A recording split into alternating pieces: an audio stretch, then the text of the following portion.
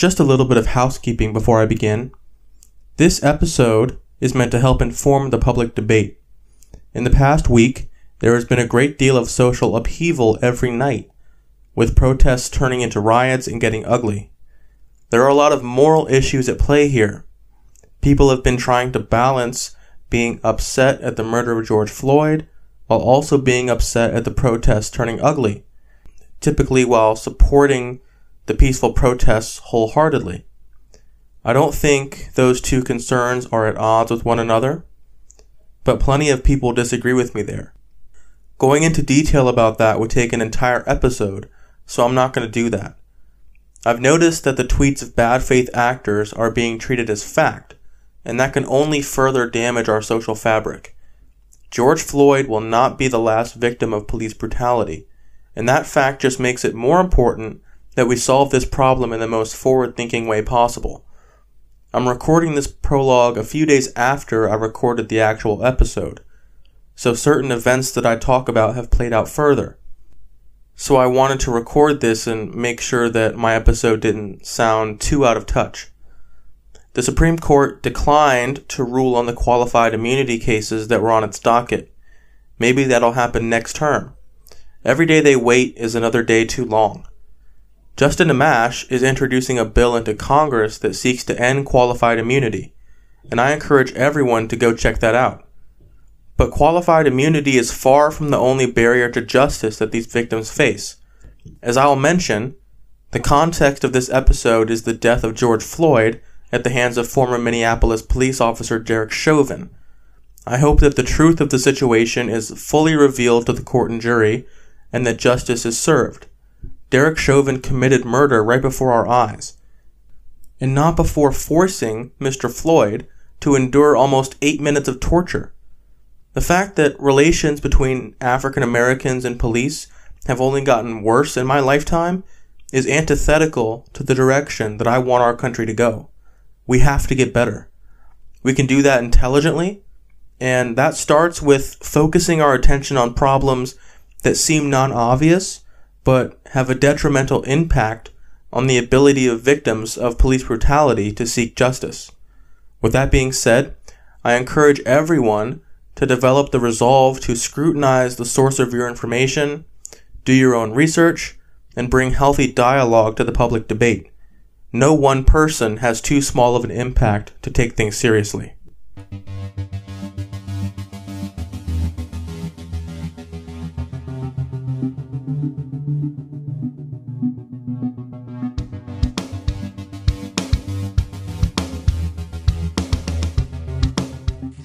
Welcome to the New Perspective Podcast. Make sure to like, comment, and subscribe on YouTube and follow me on Spotify. Alright, let's get started with today's show.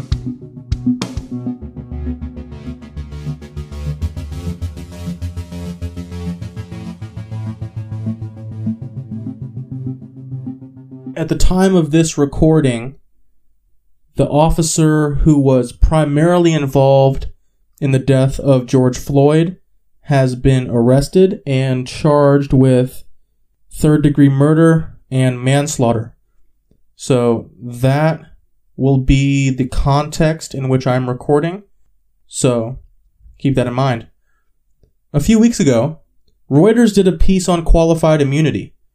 The Cato Institute covered it on their podcast, but I wanted to cover it now since the George Floyd incident only increases its relevance. I want to talk about what exactly qualified immunity is, how it emerged as legal doctrine, and the arguments for and against its existence in American jurisprudence. Qualified immunity protects government officials from lawsuits where people claim that their rights were violated. The only claims that are allowed are ones demonstrating that a clearly established statutory or constitutional right was violated by the official. When considering whether a right is clearly established, courts have to determine whether a reasonable official would have known that their conduct violated the plaintiff's rights. To further clear the air about what qualified immunity is, it's not immunity from having to pay damages, but immunity from having to go through a trial. So courts have to resolve qualified immunity issues as early as possible in a case. Qualified immunity is a defense most often used in cases involving police officers, but it applies to most executive branch officials. Judges, prosecutors, legislators, and other officials don't actually receive qualified immunity. They get other kinds of immunity. The Civil Rights Act of 1871 gave Americans the right to sue public officials who violate their rights. In Section 1983 of the U.S. Code, which is the modern iteration of the Civil Rights Act of 1871, Congress decreed that if a public official violated your rights via things like police brutality, an illegal search, or an unlawful arrest, you could sue that individual to hold the official accountable financially for their actions. In 1967, the Supreme Court came up with the idea of qualified immunity, which was meant to be a defense for officials who believed that they had acted in good faith and that their conduct was authorized by law. Later on, the court would make it harder and harder for plaintiffs to prove that an official violated a clearly established right. There's a whole bunch of Supreme Court cases about qualified immunity, but I'm going to focus on the ones that are specific to police conduct. I'm not going to interpret them because I'm not a lawyer, and there's a high probability that I'm going to be wrong. So, we have Harlow v. Fitzgerald, a 1982 case where the Supreme Court held that federal government officials are entitled to qualified immunity because it was necessary to protect government officials who have to use discretion in their jobs. It's in the public interest to encourage the vigorous exercise of their authority.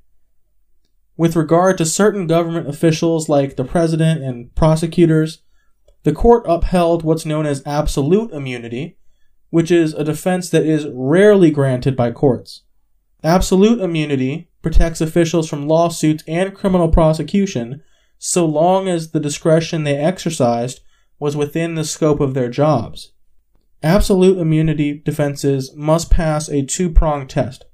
The official must show that their responsibilities had such a sensitive function that it requires absolute immunity, and the official must show that they were performing the sensitive function when the action in question occurred. Now on to Anderson v. Creighton, a 1987 case where the court held that when an officer of the law, in this particular case an FBI agent, conducts a search that violates the Fourth Amendment, all they have to prove to get qualified immunity is that the officer reasonably believed that the search complied with the Fourth Amendment. The question courts were supposed to ask is whether a reasonable officer could have believed a warrantless search was legal, given established law and the information at the officer's disposal. Now on to the juicier stuff. Saucier v. Katz, a 2001 case. The Supreme Court held that rulings on qualified immunity defenses must be made early in a trial court's proceeding, since qualified immunity is not just a defense from liability, but a defense to stand trial. The court also elaborated on a two-pronged test for qualified immunity. A court must look at whether the facts of the case indicate that a constitutional right has been violated, and if so, a court must determine if the right was clearly established at the time of the conduct in question. So under this test, the Saucier test, qualified immunity would apply unless the official's conduct violated a right. Now, in 2009, there was a case called Pearson v. Callahan, where the court held that trial courts should have more discretion in deciding whether or not to even apply the Saucier test. Also, the court said that an officer conducting a search is entitled to qualified immunity if clearly established law does not show that the search violated the Fourth Amendment. And that brings us to the present day.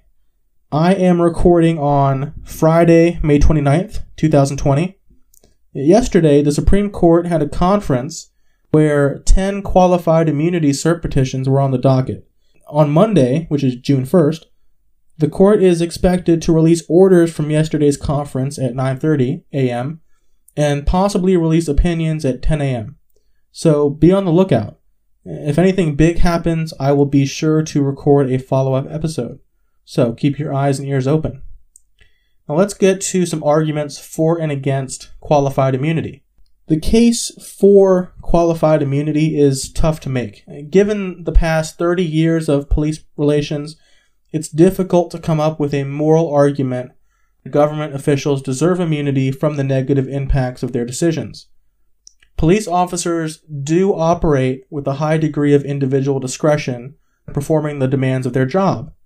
They often deal with people who are on their worst behavior or people who are at a low place mentally and emotionally. It's indisputable that being a police officer is a dangerous job. In some cases, it is clear that an officer was outside the boundaries of acceptable police conduct, while in other cases, it's more ambiguous. Qualified immunity should serve those cases where police conduct was reasonably in good faith. It also should serve government officials who fall victim to frivolous lawsuits, which interferes with their ability to do their job.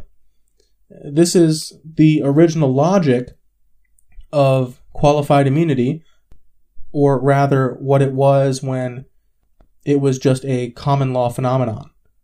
If an officer is in court all day being sued, it is impossible to carry out their duty to the public. Other government officials might require qualified immunity because of the sheer complexity of decisions they need to make. For example, the president is entitled to absolute immunity, which is a higher standard of qualified immunity. The president makes decisions every day that are so complex he could not possibly foresee all of the consequences. Of course, the president is human, and nobody is completely absolved of their liability for all of their actions.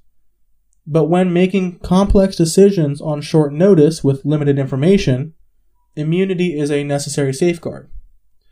Now for the argument against qualified immunity. When it comes to assuming liability for your conduct, government officials are held to a much lower standard than almost anyone.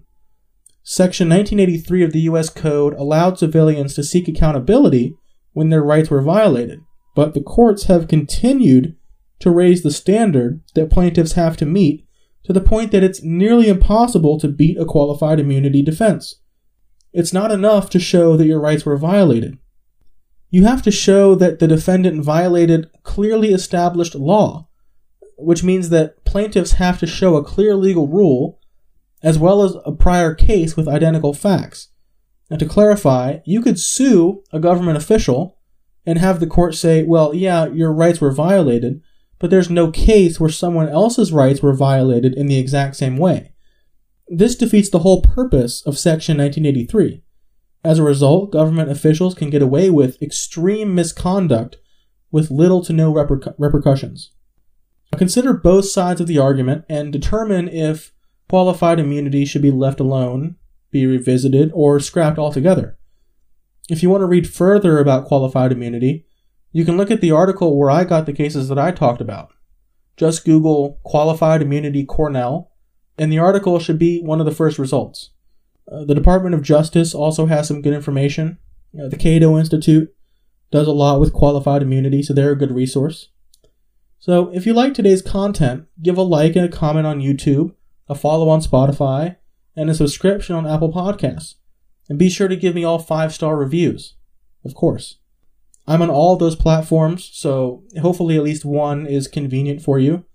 I appreciate all the feedback I get, positive and negative, so if you disagree with me, let's talk about it. If you like what I'm doing, let me know so I can keep doing what I'm doing. My goal is to give people food for thought, as well as to explore topics more deeply and enhance my own understanding about things. That's my goal here. So help me achieve my goal. On that note, thank you for listening, and I look forward to bringing you the next episode.